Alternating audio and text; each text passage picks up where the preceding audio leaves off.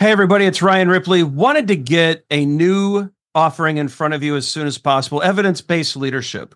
And so, as you all know, Todd Miller, myself, and Will Seeley, we're big on evidence-based management. We want to apply it to the leadership space. We all know that modern managers face complex challenges every day. You're juggling a lot of needs, your direct reports, your stakeholders, your customers, they all need constant attention. What we want to do is help you manage that. We want you to use information and data to make good decisions around all of these areas so that we're delivering the right thing at the right time for the right customer.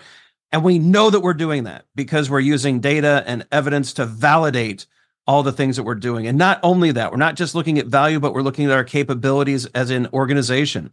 Can we deliver on time? Can we innovate effectively? Do we have too much tech debt? Do we have too many things in process? Are we unable to deliver when the market demands that we do?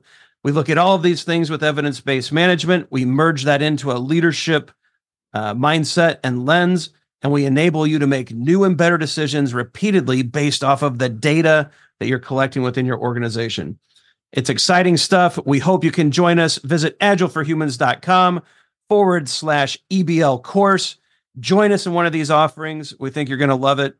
Hope you can join us. Use Agile for Humans, the number 4, to take another 15% off of this course. And we can't wait to see you there. Okay, I'll have this dummy whispering in my ear. That is creepy, Kent. That's I think it's amazing that you have it though. That's really well, as a photographer, I love the shot. Right? It's the sight line of the dummy and the receding, like it's very Ripley Scott, forced perspective, and the tree was just perfect, and like, yeah, it's like the beginning of a Stephen King movie. Damn. Yes, it is. It really is. Okay, we'll go with that one. Nothing good could happen with that. It's got some personality. So we are live on YouTube, I believe. Are we live on YouTube? Uh-oh. Can I share this on my YouTube channel? Do you know? Yes, we will figure that out. You'll be able to do. So no, but not live. But that's okay. Like nobody knows about me live on YouTube. I'm not a big star like you guys. No, I just tweeted it out. So we are live on YouTube. We are live on YouTube. People are going to show up. It's another episode of Craft Brewed Agile. It's Todd and I here with Kent Beck. Yeah, so excited. And Kent, hello. Kent brought a friend. I was just saying this is the creepiest photo I've ever taken. I was out walking along the Charles River, and there was this ventriloquist dummy sitting on a park bench and soaking wet, absolutely nobody around. Like clearly had been done on purpose, but there's like some backstory. There was some stuff that went before this shot. And Todd, as you were pointing out, there's some stuff that goes after this shot that goes really nicely in a Stephen King novel. Yeah, it really seems that way. Like I'm going to be staring at it the entire time. Thanks. I have other backgrounds. Thanks, Kent. Guess I'm not going to be able to sleep tonight thinking that. You're welcome. Yeah. Just, because we didn't have enough stress in our lives, I thought I'd throw in a little extra. How's the audio, by the way? You hearing me okay? Yeah, you sound great. Yeah. Okay, great. So beginning of the show, guys, we talk about the beers that we're going to drink. I think plural for this one. Maybe we'll reload halfway through, but I'm going back, Todd, to Off Square Brewing. So this is a brewery that's really close to my house in Crown Point, Indiana. They make some amazing beers. This time, though, I'm going with the Long Day IPA. It's been a long day. IPA, huh? Really nice IPA. I love drinking these. So I'm gonna get this one poured. Todd, what have you selected for this conversation that we're gonna have with Mr. Beck? So this is called this is by Treehouse Brewing Company out of Charlton, Massachusetts. It's called 89. It's their Curiosity series. This is a double IPA. My good friend Scott, who has been a long-lived software developer, gave this to me, and I thought, in the spirit of talking maybe some code or whatever we're going to get into, cheers to Scott for hooking me up with this delicious beer. All right, and I'm going with the Fort Point Brewing Company, which is a San Francisco brewery, Kolsch style. Oh, very nice. So No, I got introduced to Kolsch actually on an Alaskan cruise. So the Alaska Brewing Company makes a really nice Kolsch, and I ended up drinking it for a week. It's the first Kolsch I ever had and loved it. I'm jealous. That sounds wonderful. We're poured. We're poured. Cheers. Cheers, gentlemen. Yeah, cheers. Happy Friday. Happy Friday. Oh, that's good. They all feel like Fridays, though, don't they? So I have one German joke. Please.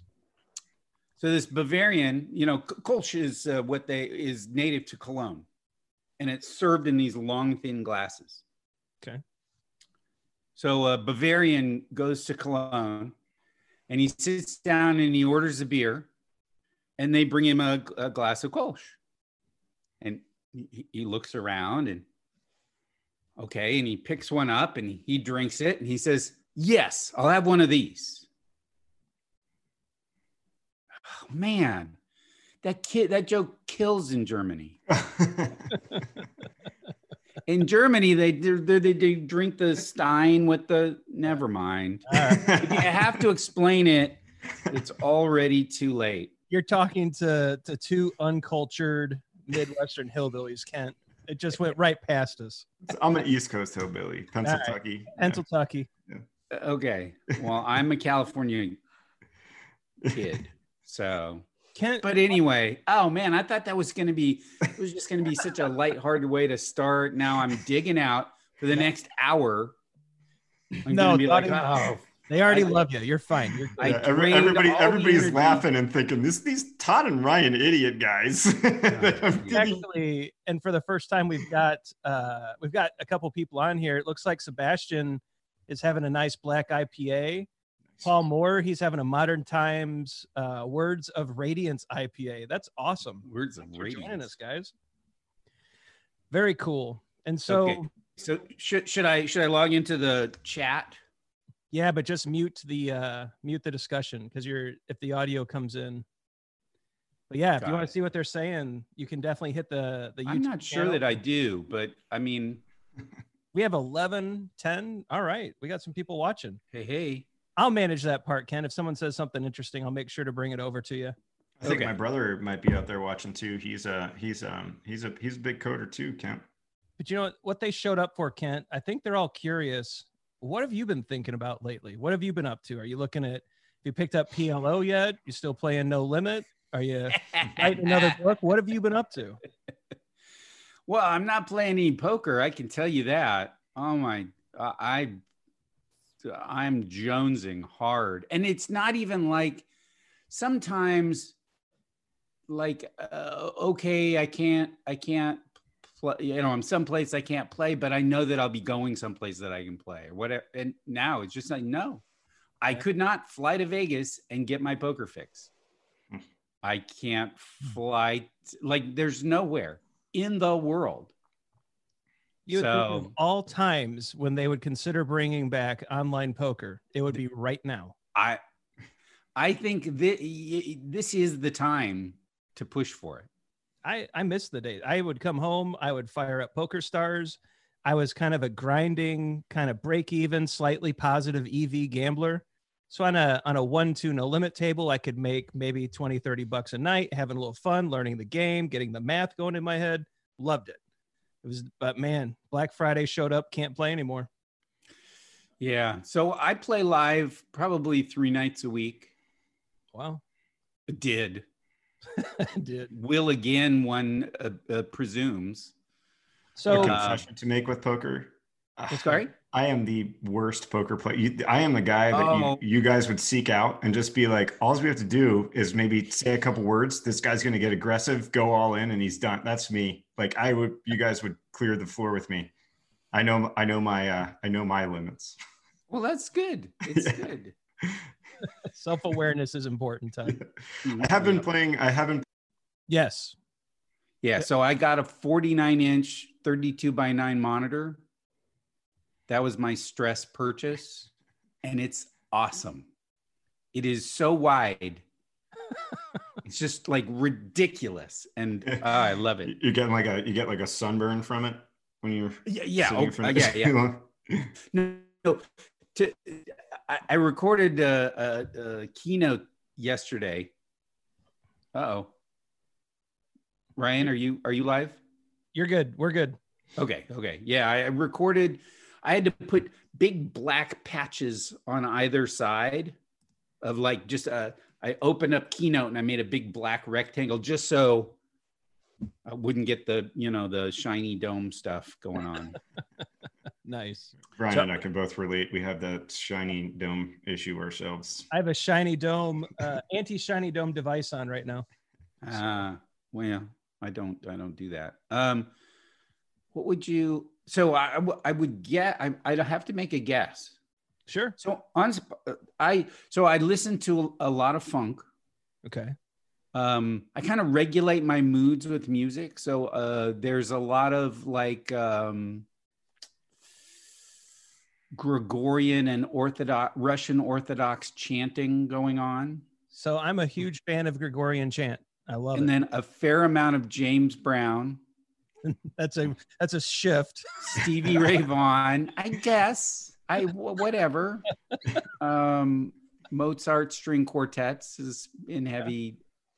So yeah, it's a bunch of different things. I used to actually, when I was writing code years ago, I would listen to Gregorian chanting program, and for some reason, it just kept me calm. Oh yeah, amazing. Yeah. For the listeners out there, if you've never checked out Gregorian chant, you're in YouTube right now. After the show, type it in. There's probably 1,000 different great videos. Listen to about 10 minutes of it and tell me you don't feel more peaceful. I dare you. See, I'm more of like a punk rock hardcore coder. ACDC Cannot all the way. Have had pairs who insisted on metal.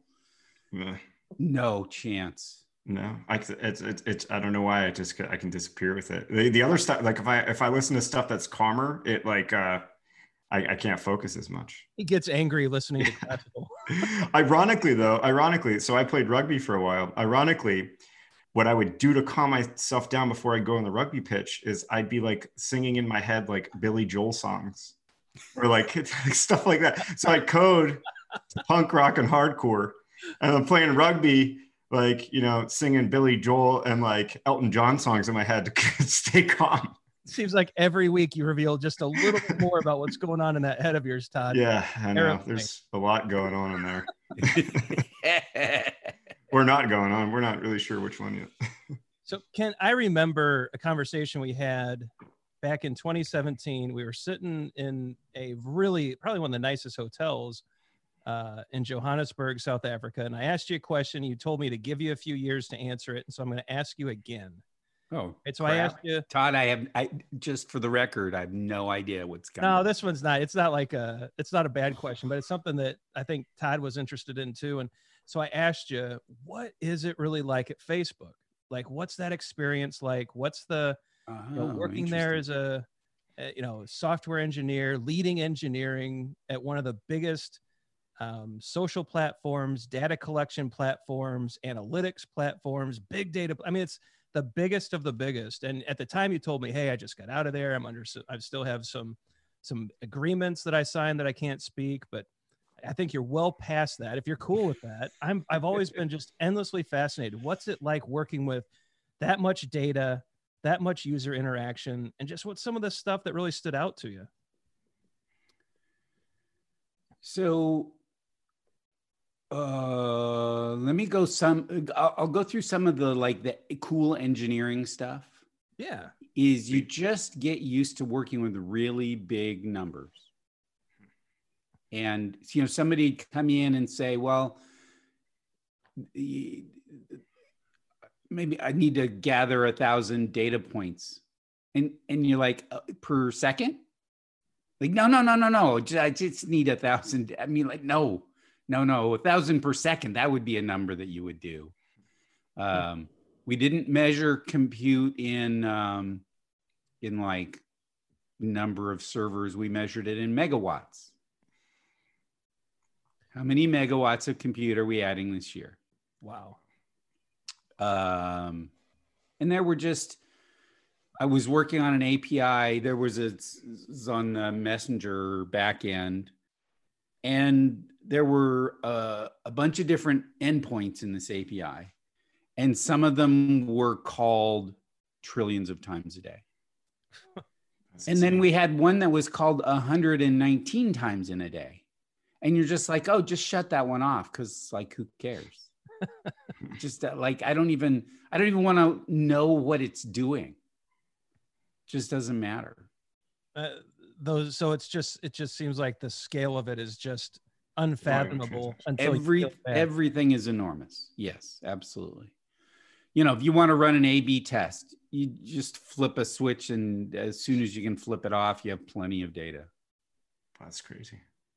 So, with it being so at scale, I've got to ask the question, how did you test that?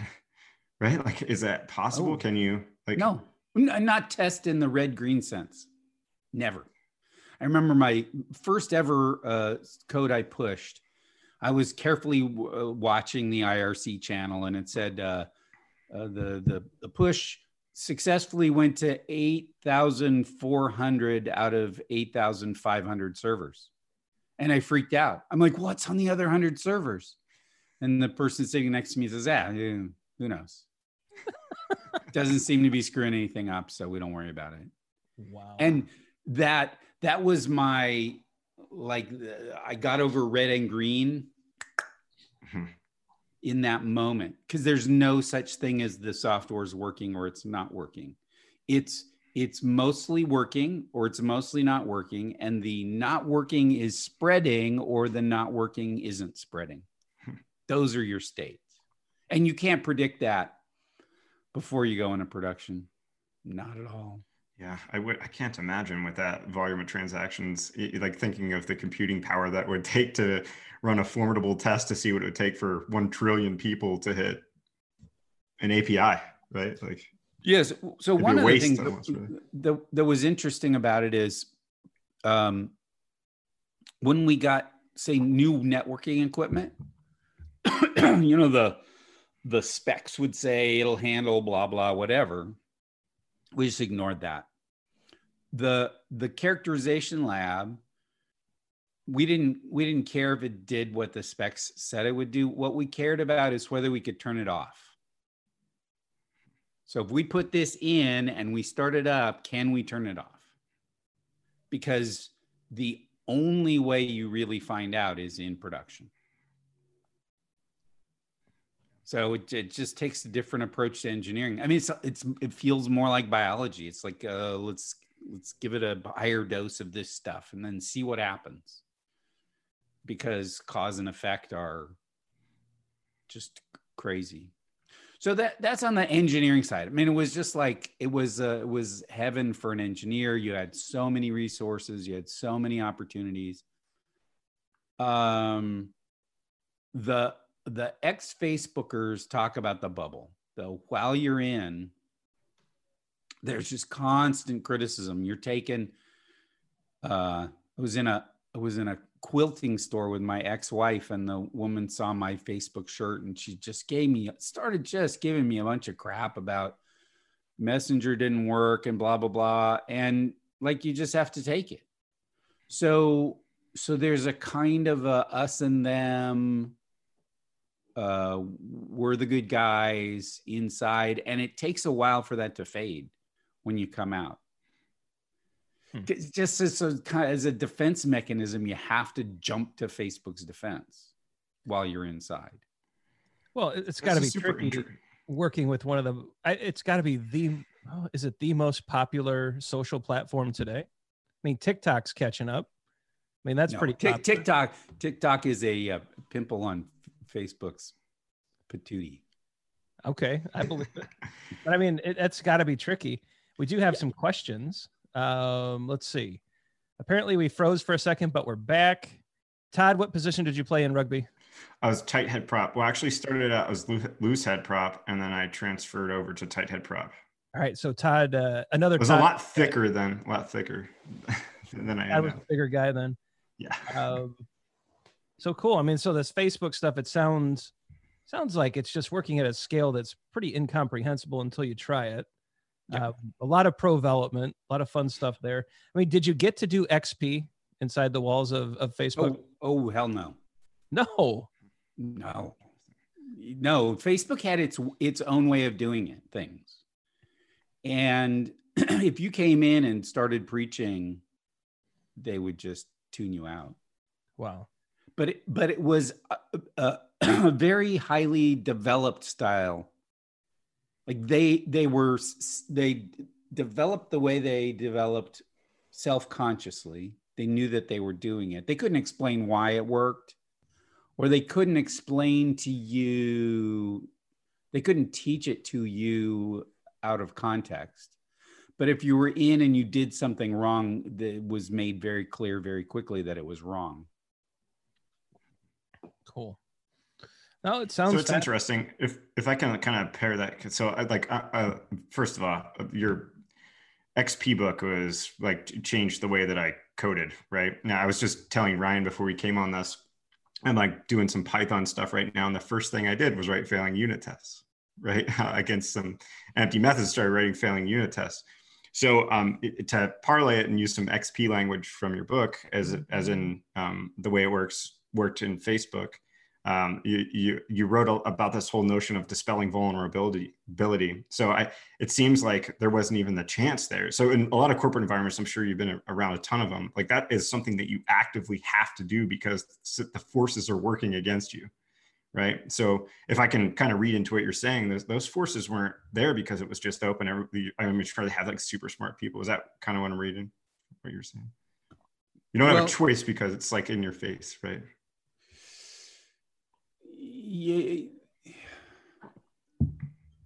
Yes, question. you would do stuff that you thought was perfectly fine, and just random stuff would blow up. And the engineering culture was great about that. Nobody was vilified. One time, a boot camper checked in a configuration change and brought the entire site down. And nobody fussed at the boot camper. The boot camp is this 6-week beginning.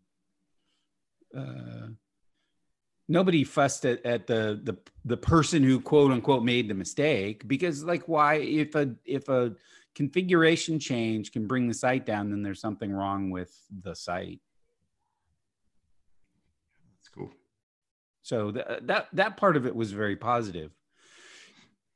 So here's some nags. One of them is this word impact was really important. Every 6 months, you had to prove with numbers that you should still be at Facebook.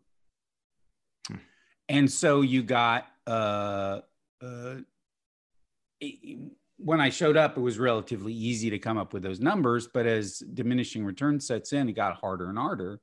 And people would do the kind of, I called it the pie problem, where it was easier to make your slice bigger than to make the pie bigger at some point.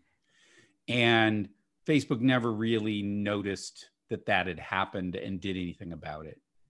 The rules were the rules, and we were successful because we were successful, and that's that. I mean, there's a kind of arrogance inside. The introduction of newsfeed is part of Facebook mythology, where newsfeed came out and all the users revolted and they were going to quit Facebook, and they used newsfeed, ironically, to spread the word of just how angry they were about newsfeed.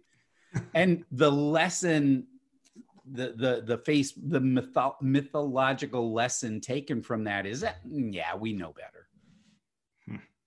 So if people are complaining about something, yeah, as long as it makes sense to us. So when I see things like Facebook won't get rid of fake news or something like that, inside Facebook, that makes perfect sense. And as a citizen of the world, that makes no sense to me. But I can imagine what it would be like to be inside facing that. Like, oh, we're not going to run political ads. People, we can't stop people running political ads. Everybody throws up their hands. Oh, this is horrible. Well, hang on, at scale, how are you going to tell what's a political ad and what isn't? And we're talking about millions of ads a day that might be political and they might not. And there's consequences to getting it wrong. And so I can, from the inside, I can imagine, okay, yeah, like it's just not practical. But from the outside, they got to do something. They got to figure out something, because destroying democracy is not a big plus option as far as I'm concerned.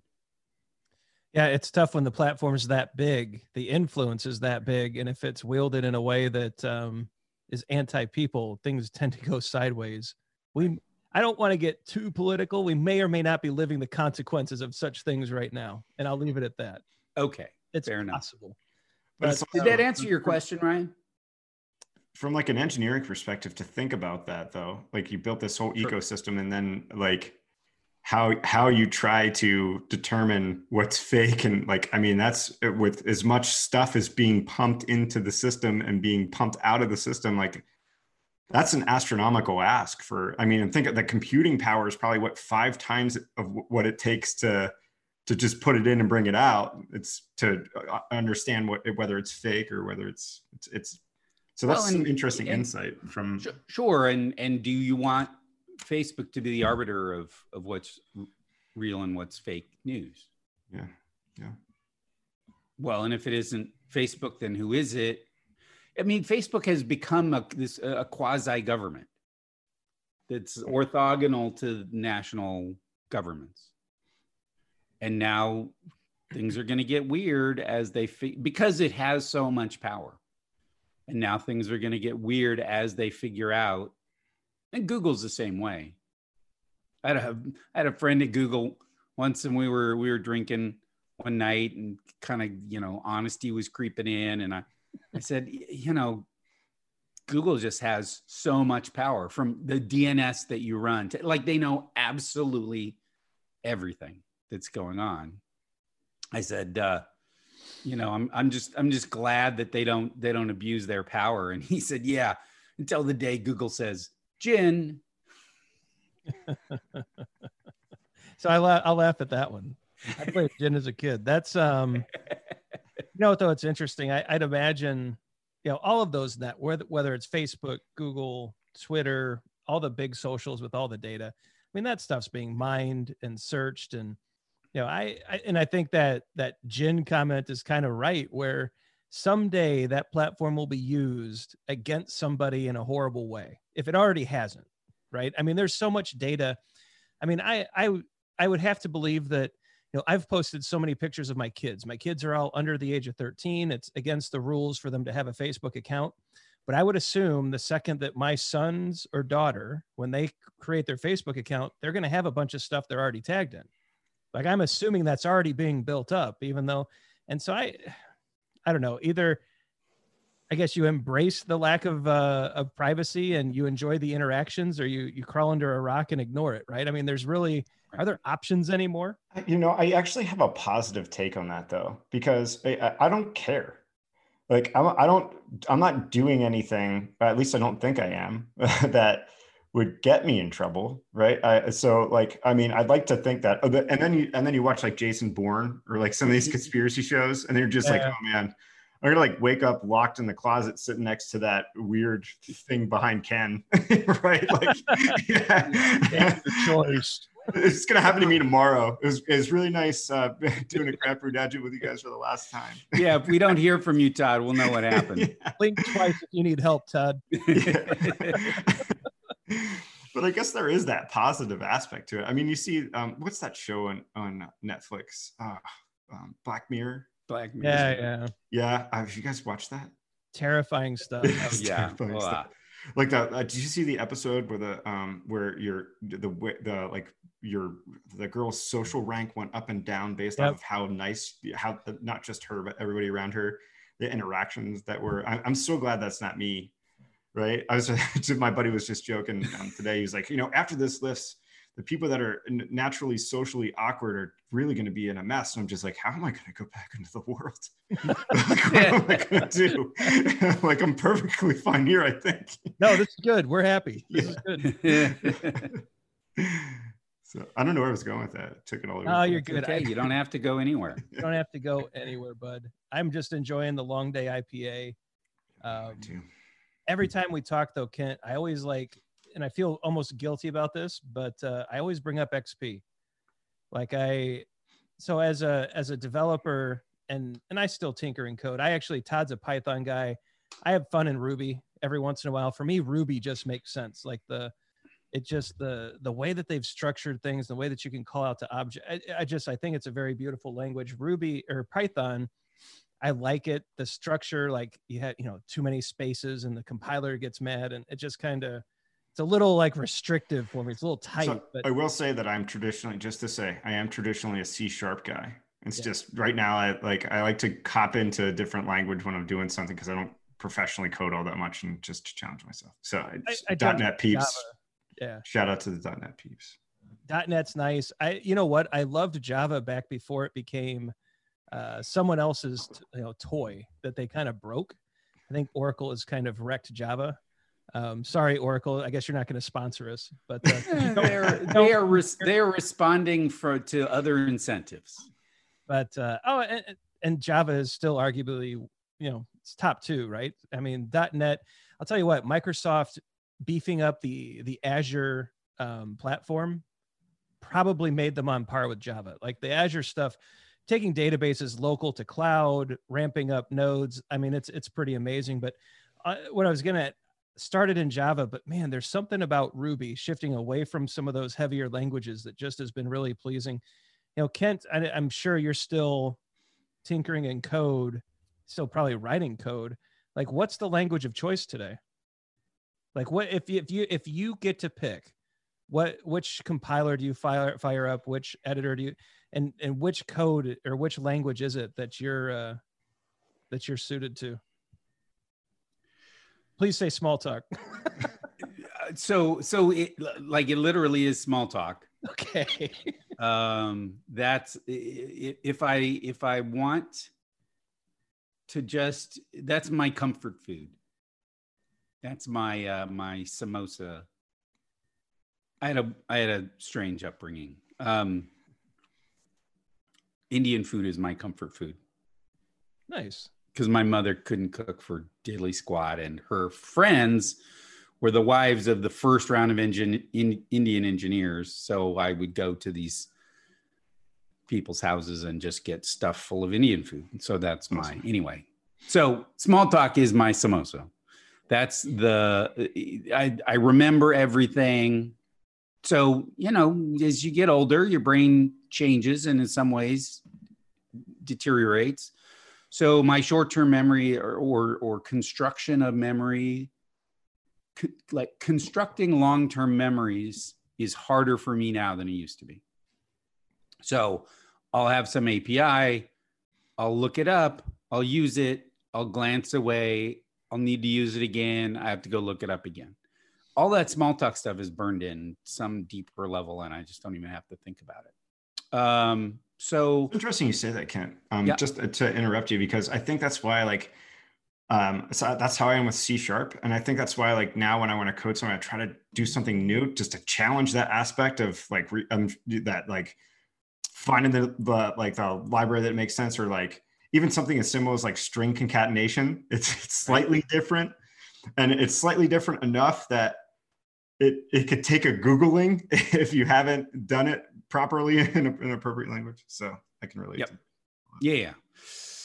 So the least anxiety producing environment for me is definitely small talk. So I have some JavaScript code up here for Excalibur. Have you tried Excalibur? No. It's a collaborative drawing program that produces something that looks more hand-drawn than machine-drawn. So nice. It was written by Christopher Shadow, who did React Native. and still is in the belly of the Facebook beast. But I dove in there and started just tidying some of the code up. So what that's IDE JavaScript. Sorry? What IDE are you using? VS Code. Yeah, me too. I really like VS Code. It's fantastic. I can make it do stuff that I want to do. Yeah. At work, I use Ruby and Rails. It's the first time I've worked with Rails professionally at all. Turns out there's better ways to use Rails and not so better ways to use Rails. And our code is a mix. So, but, oh, by the way, so my employer is Gusto, does small business payroll and benefits. And everybody said, oh, payroll domain to work in, it only changes once a year, blah, blah, blah. Ha.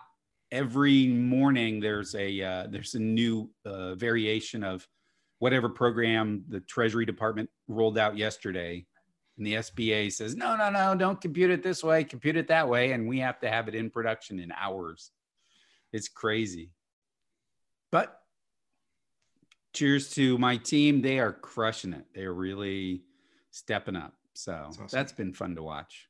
So yeah, some Ruby, some JavaScript, and that's kind of for most of my programming between those three languages in the last few years. So we had a comment on Twitter. Someone said, we got to switch from playing poker over to chess, Kent. And what the people don't know is that I've got in front of me literally over 500 chess books. Above my head. Oh, well, then you would definitely kick my butt. And I played competitively up till about the age of 20. I love the game of chess. But I have my brain is wired a little differently, as I'm sure you guys have learned over the past couple of years. If I were to start playing chess seriously again, my brain kind of hooks into that stuff and I get lost. And so I have a great wife. I have 3 kids. I've got a career. If I let my brain kind of wrap itself around chess, you're going to lose me for like 3 years and bad things happen. 3 years, that's a lot. At least it's hard to unhook it once it gets engaged. So I have to be very careful about. So hobbies, what I have found, like I like doing mechanical things. Like I'm not mechanically inclined. And so I like watching YouTube videos and assembling things and trying to keep it to like a hobby where there's an end position. Like once I've built it, it's complete. There's a sense of done. And then my brain, I think it's why I like Scrum. There is a done. We've defined it. We know what it is. And once we get there, my brain can kind of cut off and we can move to the next thing. But man, if I get into something that's more infinite, like there's an infinite number of chess games you can play. There's an infinite number of moves and the calculate bad times. I don't know. You guys ever feel like that? I think it's the story of my life. not with games though. It's just like I don't know. CrossFit, right? Yeah. I mean, that's the only time I can really turn it off, right? Other than that, like, so I joke around a lot with people that if it was up to me and I'm on a development team, we don't have anybody guiding us with value, then I'm going to spend every single ounce and dollar of our budget refactoring to try to make everything as perfect as possible. Right. Like, and you're never in a state of perfect. Brian, you've seen that with some of the stuff I get obsessed with, and I'm just like, I obsess over it almost to the point of like I should have just gone with the first take. Yeah. Oh, absolutely. Yeah, so I think I don't spiral off permanently like that. I will definitely dive into a thing and not be able to let go, but then I'm on to the next thing. Yeah. Well, I mean, if you look at my career, I've done that over and over again, where I managed to leave whatever just before the money starts flowing in. That's my MO. That's my strategy. They say culture eats strategy well, that's my strategy anyway. So my get rich quick scheme is to leave all the money on the table. That's for someone else to pick up. Yeah. Todd and I talk about this at least once a month, where we're like, if only XP had won, how different would the profession or the industry of software development be? We didn't have something that the people with money wanted. Yeah. There you go. That. I don't think I've ever said it that succinctly. So what I think, though, is interesting is the impactfulness of it. Because I still go into places that are just starting with Scrum, and there's XP books. And the curiosity about what it means to pair program, or how, like, I know this sounds crazy, but some people aren't using CI yet, right? And they still reference it. And the boots on the ground, the people building the product that are infinitely curious about how to do things the best way and produce something with the highest quality, that's what they reference. So did it really? I wouldn't say it lost it. It might have won. Well, and there's a resurgence. So there's this XP3, the reboot going on, where there were definitely some things we got badly wrong, like not focusing sooner, or not focusing ever really on diversity and inclusion. People on the autism spectrum don't pair program well. Some, right? Some people do, some people don't. But if you lay it out as a set of thou shalts, then there's just a whole bunch of people who are left out.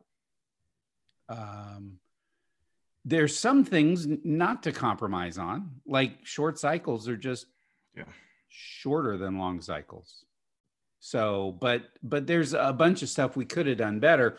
And there's this interesting, so this is a scenario. I don't know about you. I do scenario planning where I'm not trying to figure out what's going to happen next. I try and figure out what are the 2-3 things that are likely to happen next, and then make sure I'm prepared for all of those. Maybe this is kind of poker thinking, right? The flesh card comes, if the flesh card doesn't come. But one of the possibilities is that that XP really does come roaring back, in a sense, because execution really does matter. It does make a difference. Not as much of a difference as a geek wished it did. There's still a whole bunch of variance that's involved. That, like, if you have a poor business idea perfectly executed, it's still a poor business idea. So, but there's this combination of the old guard who's been doing XP for 20 years, and they've whittled away all the crap and the dross and the things that didn't work so well, and they have tons of confidence in the core set of beliefs that remain.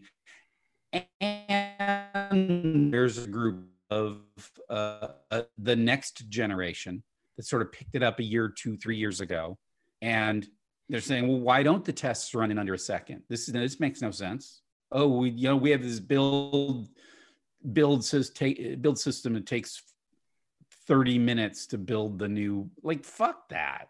Oh, can I? You're fine. Is this a cussing podcast? You're good. You're good. Okay. After, I mean, we're almost through beer 1. Load in here in a second. You're good. Okay. So that combination of the old guard and the piss and vinegar next generation coming together, I think there is a scenario that says XP comes roaring back, because it really does solve problems that real people really do have. So there are some questions in the chat, Kent, if you don't mind.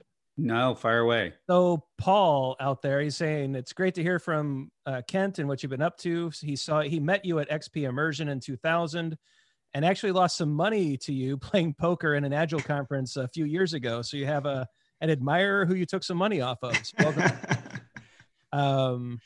Let's see. What are your thoughts on mob programming? That's from Todd out in the chat. I still haven't done it. Okay.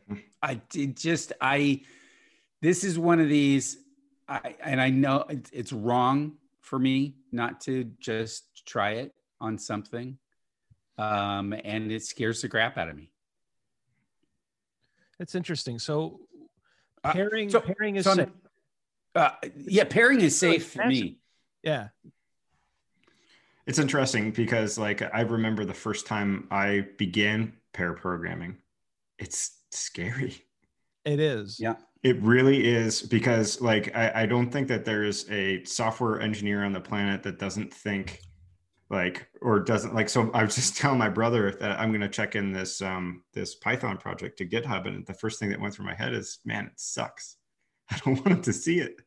Right? Like, I mean, you have that feeling infinitely, and it really just takes a sense of vulnerability to sit down and there's two sides of that. Not only the person that's the pilot, but also like the other person that has to sit over their shoulder and be like, what about this? Right? Like, what about doing it this way? Right? Like, so I think there's really two aspects of it. So I think to your point, Kent, mob programming, I actually haven't done it either.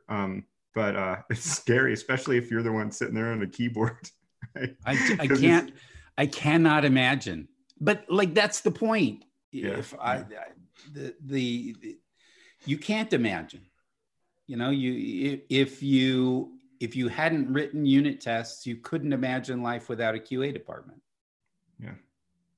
And so that's why you just got to do stuff. Yeah. And this is one that I just need to dive in and do. And there's no good excuse.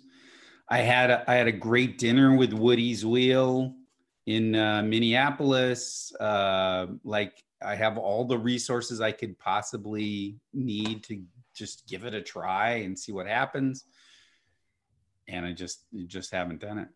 So no shame. It was just a user question, or not a user. Why am I saying? No, I'm deeply ashamed. Thank you very much. Yeah. You've ruined my weekend. Let's go back to the guy that he won money off of. Okay. Let's make Kent feel good for the weekend. Yeah. Apparently, with him and the creepy transquilic.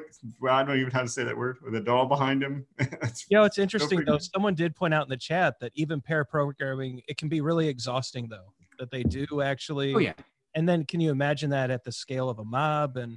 But yeah, I think there's, like you said, there's plenty of opportunities to try it. I'm sure that you'll jump into that someday. But pairing, I mean, when I was first starting out, like I had some really great programming mentors. And so I was able to,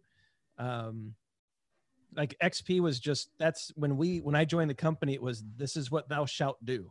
So I never learned the bad habits. It was, you will pair program, you will unit test, you will do test first development, you will believe these codes, you will work with values. I mean, it was all taught. But I'll tell you what, that first time I sat down to pair with someone, I mean, so many worries and fears and concerns went through my head. It was, what if they think I'm stupid? What if they realize they shouldn't have hired me? What if I have to go to Google to look up which method call, getting an instance of a calendar back in the early 2000s in Java was a nightmare. I'll have to get an instance of a Gregorian calendar. But because goodness knows you might need Julian dates. Yes. And because, that's going to happen, and so it's just terrifying. And then you realize what I like is I liken it to, I try to take these examples and get out of programming for a minute and show people that it's all human stuff. It's not tech. Because I remember being a kid thinking my parents have everything figured out. Like they just have life going and everything's smooth. And then you get to adulthood. Like I'm 40 years old now. And I'm like, wait a minute.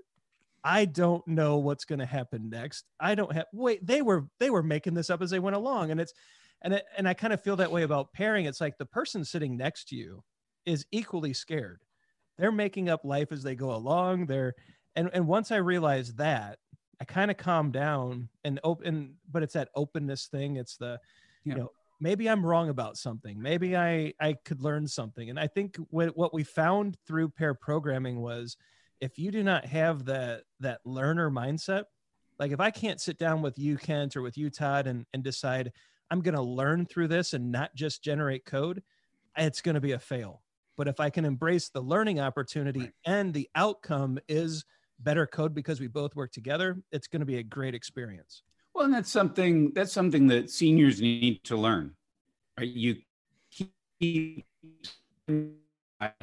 how much code you produce, maybe not how many lines, but how much air. It's not your job to cover territory. It's your job to help the junior learn as much as possible.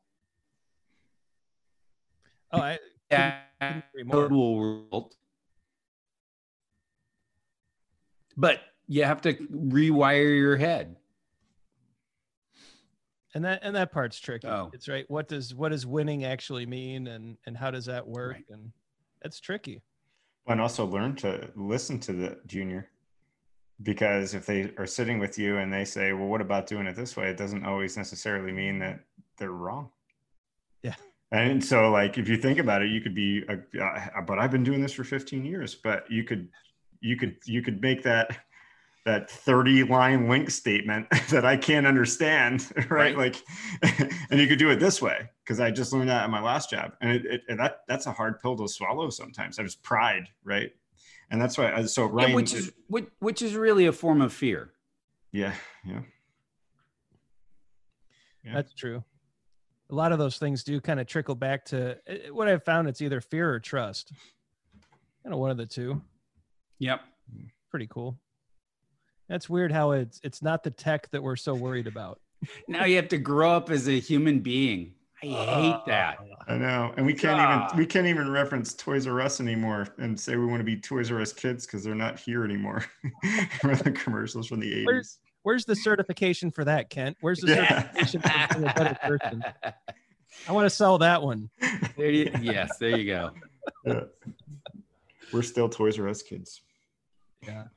No, but it's funny. It's, I think now it's a lot easier, but it's only because after 20 years of doing this, you kind of learn that, man, no one's got it figured out. We build teams because no one has it all figured out, and we're covering each other's sixes. We're filling in the gaps, and man, it just seems like life gets a little easier when you realize that. But sometimes it takes 20 years to get there, right? Or for some, maybe 30 or more. Yeah, I'm 40 I'm considerably older than you gentlemen. Yeah, we're working on it. We're trying to catch up. We want to get there. Do you have to go? Let's see. You have to go out of the gravity well to do that, right? It's a tough trick. It's actually not the age, Kent. It's the miles. Indiana Jones quote. I used that quote the other day. It's a great one. It's a great line from Raiders of the Lost Ark. And I actually used that line in a class recently. And one of the students, they threw their hand up and said, I don't know what movie that's from. And I just get out. Yeah, that's right. You don't deserve to learn what I'm about to teach. When you have watched Raiders of the Lost Ark, you may come back and finish your 2-day Scrum class. What a great series of movies. Crystal Skull. Oof. Indiana Jones. You see the South Park episode related to their opinion on Crystal Skull? No. It's worth a watch. Okay. I believe it. Like, I'm not allowed to watch the Christmas episodes on South Park anymore because I had my wife watch one and it went terribly wrong. You're not supposed to watch South Park with your wife, Todd. Yeah, that's just for us. I learn something new every day, and most of the time I just have to keep relearning my same mistakes. The same thing. And it was one of those moments where I know Kristen turned to me and she was like, I married this guy. And I think she was like evaluating the last 20 years, and she's like, oh, okay, still good choice, but I made her think about it, Oh man, where else can we go? So Gusto's the new company, right, Ken? Gusto's the new company. Yes. What are you up to there? Like, what's the role? What's the challenge? What's the mission? Like, what's keeping you? I say that I am a programmer at large. Okay. So nobody reports to me. Were you elected? I was not elected. I was appointed. Appointed. Okay. But I did go through the Supreme Court There you go. nomination process, so I'm good. So as a company scales, or in our case, paddles really hard to stay in the same place. There are always challenges. What used to work then is not going to work now, is not going to work in the future. And there are some problems that are unique and different, and there's a whole bunch of stuff that's just like, oh, this. We don't have a way to help juniors learn faster. Okay, there's a handful of ways of doing that. You have to recognize that you need to do it, and then you have to set up one of those programs, and that's just the kind of thing where it's easy for me to see the need, and relatively easy for me to see what to do to get started. So I go around and do that. I have lots of difficult conversations, which is not my favorite thing to do, but there you have it. People upset about this and that and whatever. And sometimes I say, yeah, that's really horrible. And sometimes I give them the dad talk and just say, yes, this is a thing and you have to get over it. I can understand you being upset. That is an understandable and explainable emotion, and it's not serving you. It's funny. I have that conversation with my 7-year-old almost every day. I understand why you feel the way you feel. I understand why you did what you just did, and it will not serve you well going forward. Let's eliminate this. Yeah. Does that have anything to do with our boys that are obsessed with playing Fortnite with each other right now, right? Could be. I'm sorry, everybody listening. We're just letting it happen. We're all locked in here. We gotta let the boys roll with it. Yeah. Anyone who has kids under the age, any kids in the house, Chris and I started with the best of intentions. Sure. Limit the boys' screen time. No sugar. Yeah. Oh yeah, absolutely. Gonna be outside the whole time. Yeah. It snowed this morning, right? And so we're like, well, they're not going out. So just play Fortnite. Just stop fighting with each other.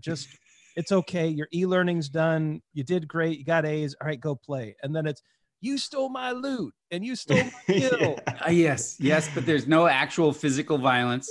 Exactly. Which is a big step up from where it could be. Because it just moves so fast, it just moves right on to the next thing. So they're just like, they start arguing and they're just like sucked right back in, And then my kids are playing with Todd's kids online, and it's just like, Dad, Chase is playing. I'm like, cool, tell Todd, and it's just fun. But yeah, we started with the idea of it's going to be, we're going to make sure they read more. They do have to read like 20 pages a day, so they do that. But okay.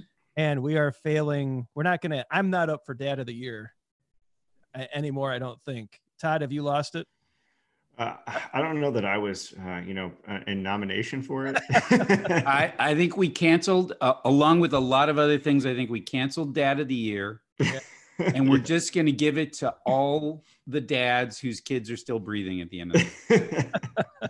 That's generous. I think that's fair. Yeah.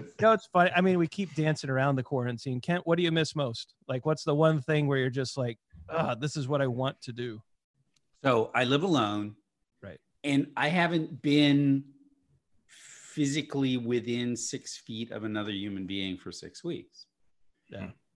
I would have thought, if you'd come to me 2 months ago and gone, Kent, will you pay me $1,000 if I let you not have to be within 6 feet of another human being? I would have I'd just be shelling out.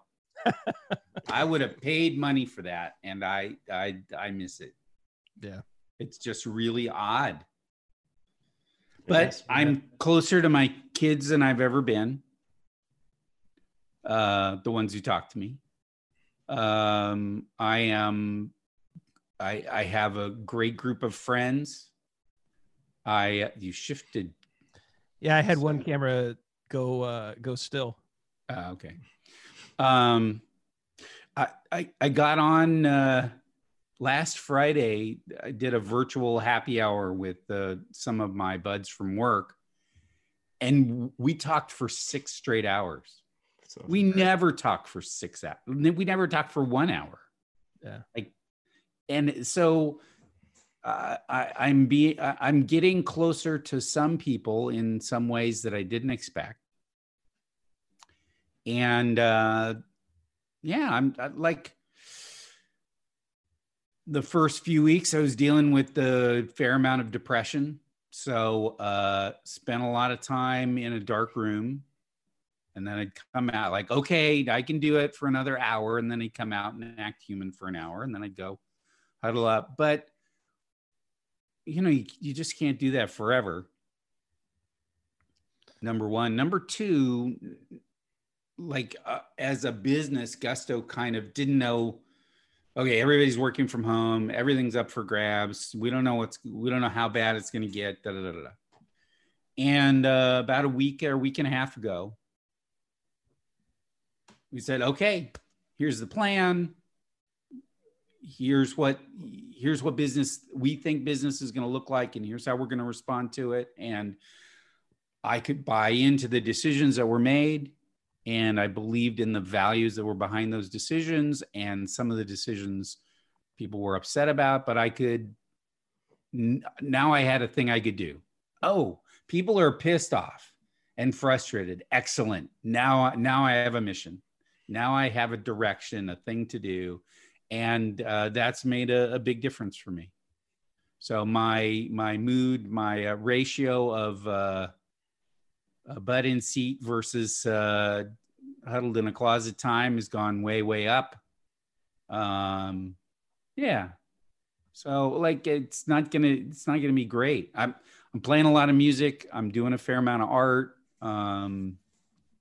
So yeah, that's mine. How are your guys' doing? Yours is way more complicated because you got spouses, you got kids, you got. It's funny. Like a lot of the early jokes were, well, all these married couples that are going to either come out pregnant or divorced. Like that was kind of the joke that everyone was kind of trading around with couples, and we're certainly not going to come out pregnant. We are done having kids, and so now it's. We were talking, Chris and I were talking, yeah, now we know. And we were talking the other night, and it's like, you know what, we've just gotten along great. Like we're actually I was traveling a lot. I was traveling way too much, and I've been home probably the most I've been home in the last 2 years, and we're just having a great time. Like it's, we're working with the kids on school. Chris and I, we have a very nice garage gym that we've built out. So we're working out together. We're doing reconnect. It's actually been great. I do miss, I will jump in the Jeep and just go for a drive. Like I miss going somewhere. Like I don't necessarily want to go anywhere. I just want to go somewhere. Does that make sense? I like it. And so I don't know if that sentence is actually, that was some weird fortune cookie logic, but I miss that. I also, and this is like total first world problem nonsense. I miss hitting purchase on Amazon and having it show up within a day or two. Like I really miss that. I miss the logistics, this beautiful system we had set up that has just crumbled to where it's just, it reminds me of being a kid. Like my wife and I were talking this morning, like, remember when you were a kid and you would send off for something and in 4 to 6 weeks, it'll be back at your house. And that was amazing. Yeah. And you would never order out of a catalog because the shipping costs were too high and it would take too long, except at Christmas. And at Christmas, you would get that special catalog and you would circle all the stuff you wanted and write your name by it. That was the one time a box showed up at your house, right? 99-cent VHS club. Yeah, it was amazing. And or encyclopedias would show up at your house. It was never anything really, except I read those. I loved the encyclopedia, but I love paper encyclopedias. Love them. And it bums me out I don't have a set right now, but I loved reading those as a kid. But boxes never, but now we got used to this idea of if I click it, I get it. And that's the new mentality. I click it, I get it. And we're kind of back to, I got to be a little patient. I gotta use the things I have at home. I gotta be a little more grateful for what shows up. And so that's been an interesting shift. And, but you know what? We're actually okay. Like everyone's healthy. I'm just glad, like, so far Northwest Indiana has been kind of a bubble. Like we're not in too much of the trouble. And so, yeah, but there's just like the little things of having somewhere to go has really messed up my brain a little bit. How about you, Todd? So I feel like I could start with the first way that you put it, where if you were to ask me, that's like I would have been like, yeah, I'll take some time out. I think I missed two things. I don't like people telling me what to do, and so I really don't like anybody telling me I can't do what I can do right now. Or that's I had to be in a quarantine. I had to be locked down. It makes me just feel like doing something, not doing it just because someone told me to do it. So I don't like that feeling constantly. Okay. I miss sports. Watching something on the background, hopefully we'll get that back. I miss just going and having a beer with buddies. Other than that, like, we're going to get through it. We're all healthy here. Hopefully everybody else that's listening here is healthy, and so are their families. But, if that's all I have to complain about in this kind of time, it's really not that bad, right? Yeah. I've gotten completely obsessed with things, certain particular things that have caused me sleepless nights. But that's kind of how I roll. So. You know what? It's funny. I had to honestly just turn off the news. Like I 100%. And I'm still getting sucked into some of it. And mentally, it's just not healthy for me. Like I can't care what the president's doing. I can't worry about New York. I've got to stop looking at all this stuff and just, and I've got it 90% turned off. And I got to just like totally that last little quarter turn just has to happen to. Yeah. I shut off Twitter on the weekends. That's a good idea. And that was my just drip feed of anxiety. Yeah. IV anxious. And so I just had to step away. Like I feel less connected, and I don't like feeling less connected, but I've got a bunch of other ways to be connected. So it's interesting. So I was talking to a person that was in a PhD program for children's psychology, something like that. I'm not really great with all that terminology, but she was talking about how from 0 to 3-year-olds and how much they digest and learn from studying people's facial expressions. And her concern was what's going to happen to those kids, because 1 month is huge in their mental development. And they're still seeing and understanding their parents and their interactions, but not so much the other humans around them. But I even think then, like, is there going to be, how could that impact people like us? Like, we're going to go out and we're sitting here and we can kind of see each other's body language and those kinds of things. But like, I keep thinking like, it's going to be super weird when I go back out into the world, because I'm going to almost be like, don't touch me. Oh yeah. I'm going to have made this whole thing seem so awesome. I'm going to go out. I'm going to be totally disappointed in it. Right. Like, and anxious about it. Somebody coughs. Yeah, I know. Or like they sneeze. And you're just going to look at him like, did you wait? you just killed me. How dare you? It. I'm taking you out. Oh, my last poker session was awful that way. There's some guy with a handkerchief, and I'm just like, I'm just gonna kill you. Someone just bust him so that he leaves. Come on. Yes. Yeah, that would be perfect. So, Kent, you're a poker fan. Have you been watching the Galfond Challenge? I was screaming. That was the most compelling television I have seen in years and years. I cannot believe they did not put it on the Ocho. Like, how is it not on like ESPN 6 or something? Like, so Todd, I'll fill you in real quick. So Phil Galfond, arguably the most talented PLO, pot limit Omaha player on the planet. He's actually a very strong no limit hold'em player. 10 years ago. This is an important part of this story. He's gotten married and moved on and doing other projects, but the Galfond Challenge. So Run It Up Poker has set up this kind of, challenge Phil. And so they play like 100, 200 PLO. They play 50,000 hands. So they're multi-tabling. And he had this a wager with this other poker player. And basically, I think it was 25 or 50,000. I don't remember which. I want to say 50,000 hands. At 25,000 hands. Okay. And insane limits. And basically who comes out ahead. And then there's like these side bets and there's all these like propositions and payoffs and all these outs. And so within, I don't know, 6,000 hands, Phil Galfond is down 900,000 pounds or 900,000 euros. Euros, yeah. Like this is an impossible, it's a horrible shift in variance. It's a horrible run of cards. It's some bad playing. He's 900,000 euros in the hole. But it's such a classic narrative, right? This is the old guard. You used to see these Disney movies. There'd be the old ram, and then the young ram tries to come, and they butt heads, and you're like, oh, who's gonna win? This is absolutely that narrative. And it played out. So by the end of the match, Galfond was up. I mean, No, it was close to the last 100 hands out of 25,000 hands. Yep. With 100 hands to go, they were back to even Steven. So he'd gone in this $1 million hole. Insane. He'd taken 2-3 weeks off because he just couldn't, he had to reset.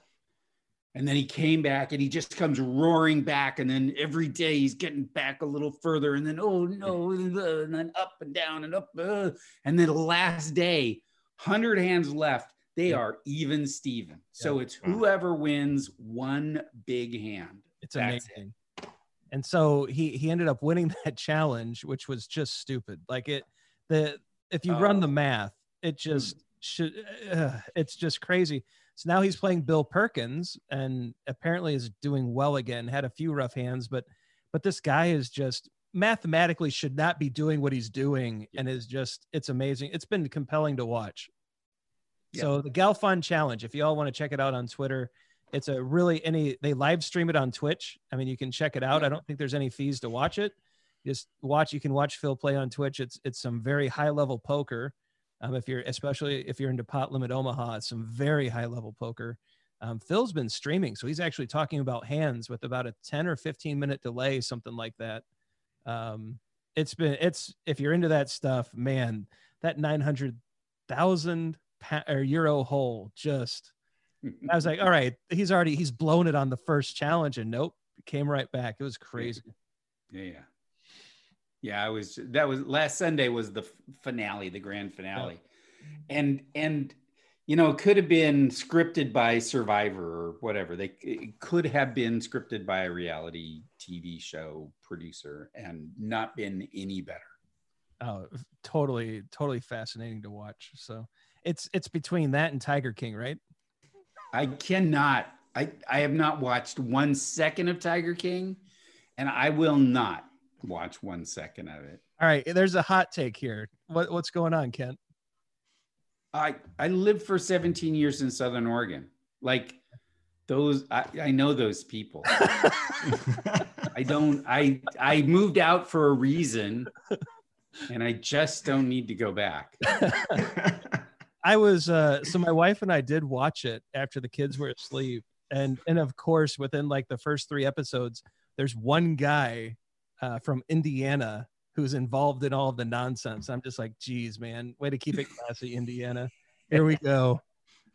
But nobody from Pennsylvania, so yeah, Pennsylvania stayed clean this time. Clean as a whistle and Tiger King. Dirty and all kinds of other things, I'm sure. Okay, so here's something quarantine related. I have become allergic to drama. Whoa. I will start to watch some movie and there'll be some big chase scene at the beginning, and that's fine. And then, then they cut back to whatever the training sequence, and then the bad guy starts to show up and I just turn it off. Wow. Walk away. I cannot take any of that kind of mounting tension. Interesting. So I'm watching so little TV. I'm like barely watching anything. It's weird. Wood turning on YouTube. Yes. It's awesome. Awesome. So there's a guy named, so this is going to get, the listeners are like, I thought they were going to talk about Agile. Yeah, we did. We finished that. We did that. Yeah. So there's a YouTube channel. There's a kid. I call him a kid. He's in his 20s. Alex Steele. And he does blacksmithing and knife making and sword making, like just brilliant stuff. Fixes like the 300-pound hammers that smash I mean, he's like doing all this mechanical stuff. Alex Steele, an amazing YouTube channel you can just get sucked into. He does Damascus steel forging, builds some just amazing stuff. Like, he's just fascinating to watch. I've gotten sucked into that channel quite a bit recently. I have a friend who has a channel. I'm gonna see if I can find it.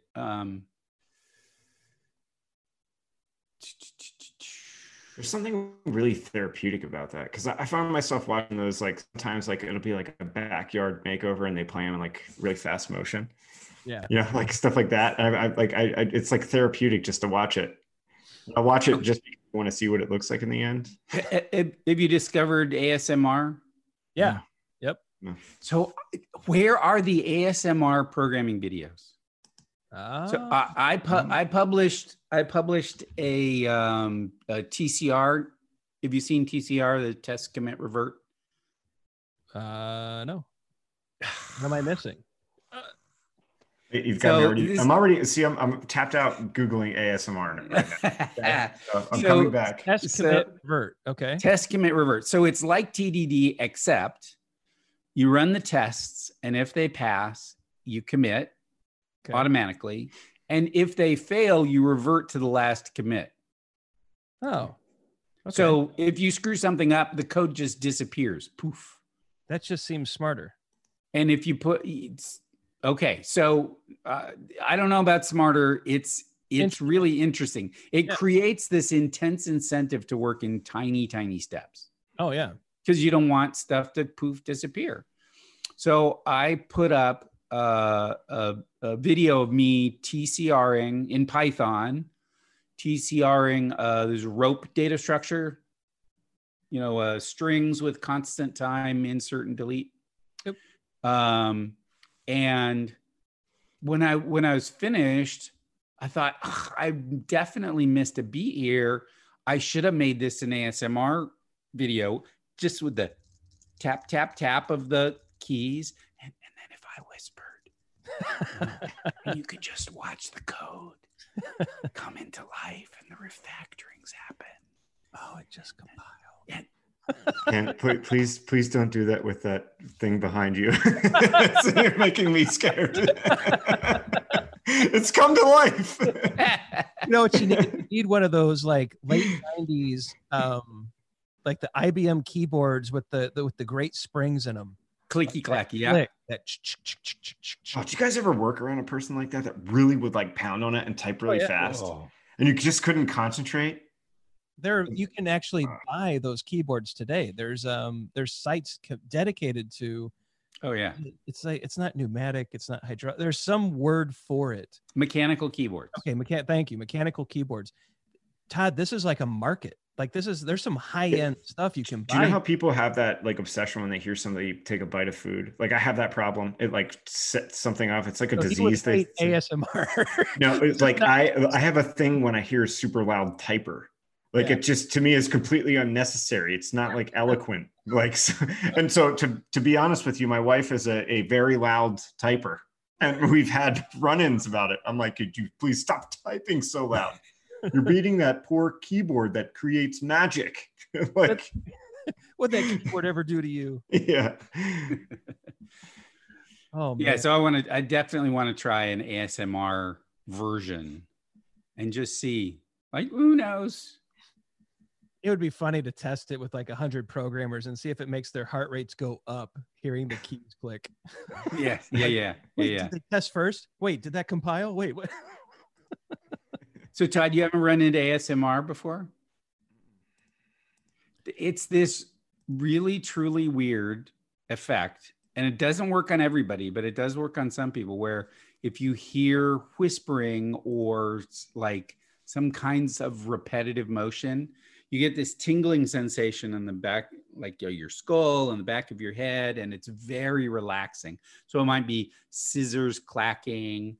And so there's a million videos of someone pretending to cut your hair or just talking like this. Weird. And being very quiet. And people will watch for hours. Really? So we need to invent the ASMR mob programming. Let's put it all together, boys. ASMR mob programming, TCR video. Poof. Go viral. I could probably watch that. I mean, if you get that would be something like where you get feedback that all the tests pass, right? Like, it's just it's like in slow motion. Yeah. And then just go over and over again. You can make a small change and like watch it, and then okay. So I'm into now. I know what ASMR is. It's just rain for hours. Isn't this great? I don't think so. I think that would drive me crazy. But it's all sorts of different sounds. Like they'll play with like paint brushes, and they'll play. Oh, it's nuts. Like crinkling paper. Yeah. It's different things work on different people. Some of it's really relaxing. So there's this Welsh stone sculptor, and you just hear this tap tap tap tap tap tap. It's very rhythmic, very quiet, and then he speaks in this quiet Welsh accent, which I'm not going to pretend to do because I don't want to piss off the entire of Wales, but it's just tap tap tap tap tap tap tap tap tap tap tap tap tap tap, and you really can just listen to that forever. I like it. Good stuff. So Niels Provost is my friend who does. He's a very high level programmer, but he's a blacksmith. That's his hobby, and he's got a blacksmith shop in some tilt up in San Jose, and he makes these amazing Viking swords and spears, and you can watch. It's another one of these, like the wood turning. You just watch for hours, and and the thing, and then fold it over and get it hot and pull it out, and blah blah blah, and sparks are flying, and yeah. There's just something satisfying about that. It's like, it's what we're, to me, I just think there's some wiring in us that we're supposed to do stuff like that. There's supposed to be something that we create that's actually, like, ones and zeros are great, but man, there's something we're supposed to actually put into the world, Yeah, I really enjoy, so as I've mentioned, I've done a bunch of art. Let me change my background. Okay. That means you're free to whisper then, because it won't scare me anymore. Okay, good. So I'll do stuff like this at a large scale, like 20 by 30 inches.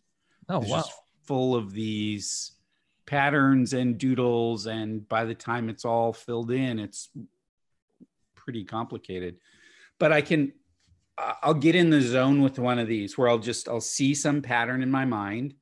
I'll grab a pen. I have lots and lots of pens. And then I'll just make that pattern until I'm done with it.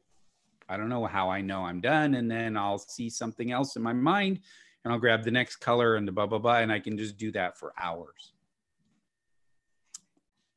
So that's a very calming thing for me. Nice.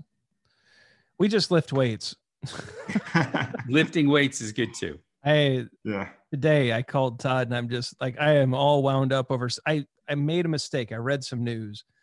I'm like, all right, I'm going to have to go deadlift until I don't care anymore. And then finally my legs were like, dude, you don't care. Stop lifting. Well, yeah, there's no doubt that I'm coming out of this thing like a meathead. Because I have like a shed on the side of my house, and I have a home gym in there. It's like I go in there and like listen to podcasts, and sometimes I don't work out. I just sit there. Oh, shoot, live on you. I'm just kidding. It's like, and now Todd's caught. Yeah. Well, guys, I'll tell you what. We've kind of hit the time box. All right. Yeah. So we are empty. But Kent, it's always good catching up with you. I'm glad. Great to catch up with you. Well, that was weird. Yeah. Whoa. And he's a wizard. I always knew something was off. Making glasses disappear. That's right. I don't show up in Zoom videos or mirrors. Yeah. Thanks so much. Well, no, thanks for joining us. We know you're always up to something, and so carving out almost an hour and a half for us is always appreciated. Anything you want to push or promote? Anything that because I am going to drop this into the Agile for Humans feed that'll go out to tens of thousands of listeners. And there's anything that you want to? Yes. So I just dropped this TCR video. The first 20 minutes, it's 80 minutes of development. And then I have a series of videos with Kelly Sutton called Test Desiderata. So these are 12 short videos, 5-minute videos about the desirable properties of tests. What I observed is that people will write tests that don't really work very well, but they'll think, oh, I'm stuck. What else can I possibly do? And the fact is there's a huge space of possible ways to write tests. And if you only know one tiny point in that space, you're really missing out. So this is like 12 different sliders that you can move, some of which work together, some of which work in opposition. So I think those videos are a way, if you kind of want to take a philosophical look at software testing, that's a way of thinking about what else could I possibly do. So that's a couple pieces of content that I have out there. Cool. We can probably add that. We can add that to the description of this video. I'll throw those in the show notes that go up. All right. Of course, whenever I hire software engineers, they always get a copy of XP Explained. Thank you. Of course, you got to push the book. I appreciate the $1.12. Hey, it's I mean, we still read it. Like it's one that should be read, and always happy to buy it for new hires. And it's interesting it's about 50-50. Some of them will say, oh, I've already got this, I love it. And half of them will say, okay, I can't wait to learn. And so it's been a fun mix, but those two videos, we'll put XP Explained in the show notes. Cause I think if you are in the software industry, it's a must read, right? You got to read this one. And I still get this sometimes. I don't understand writing a test first, and then someone does it, and then they can refactor their stuff and it's safe. And they're just like, Yep. Yeah, no, I don't bother trying to convince people.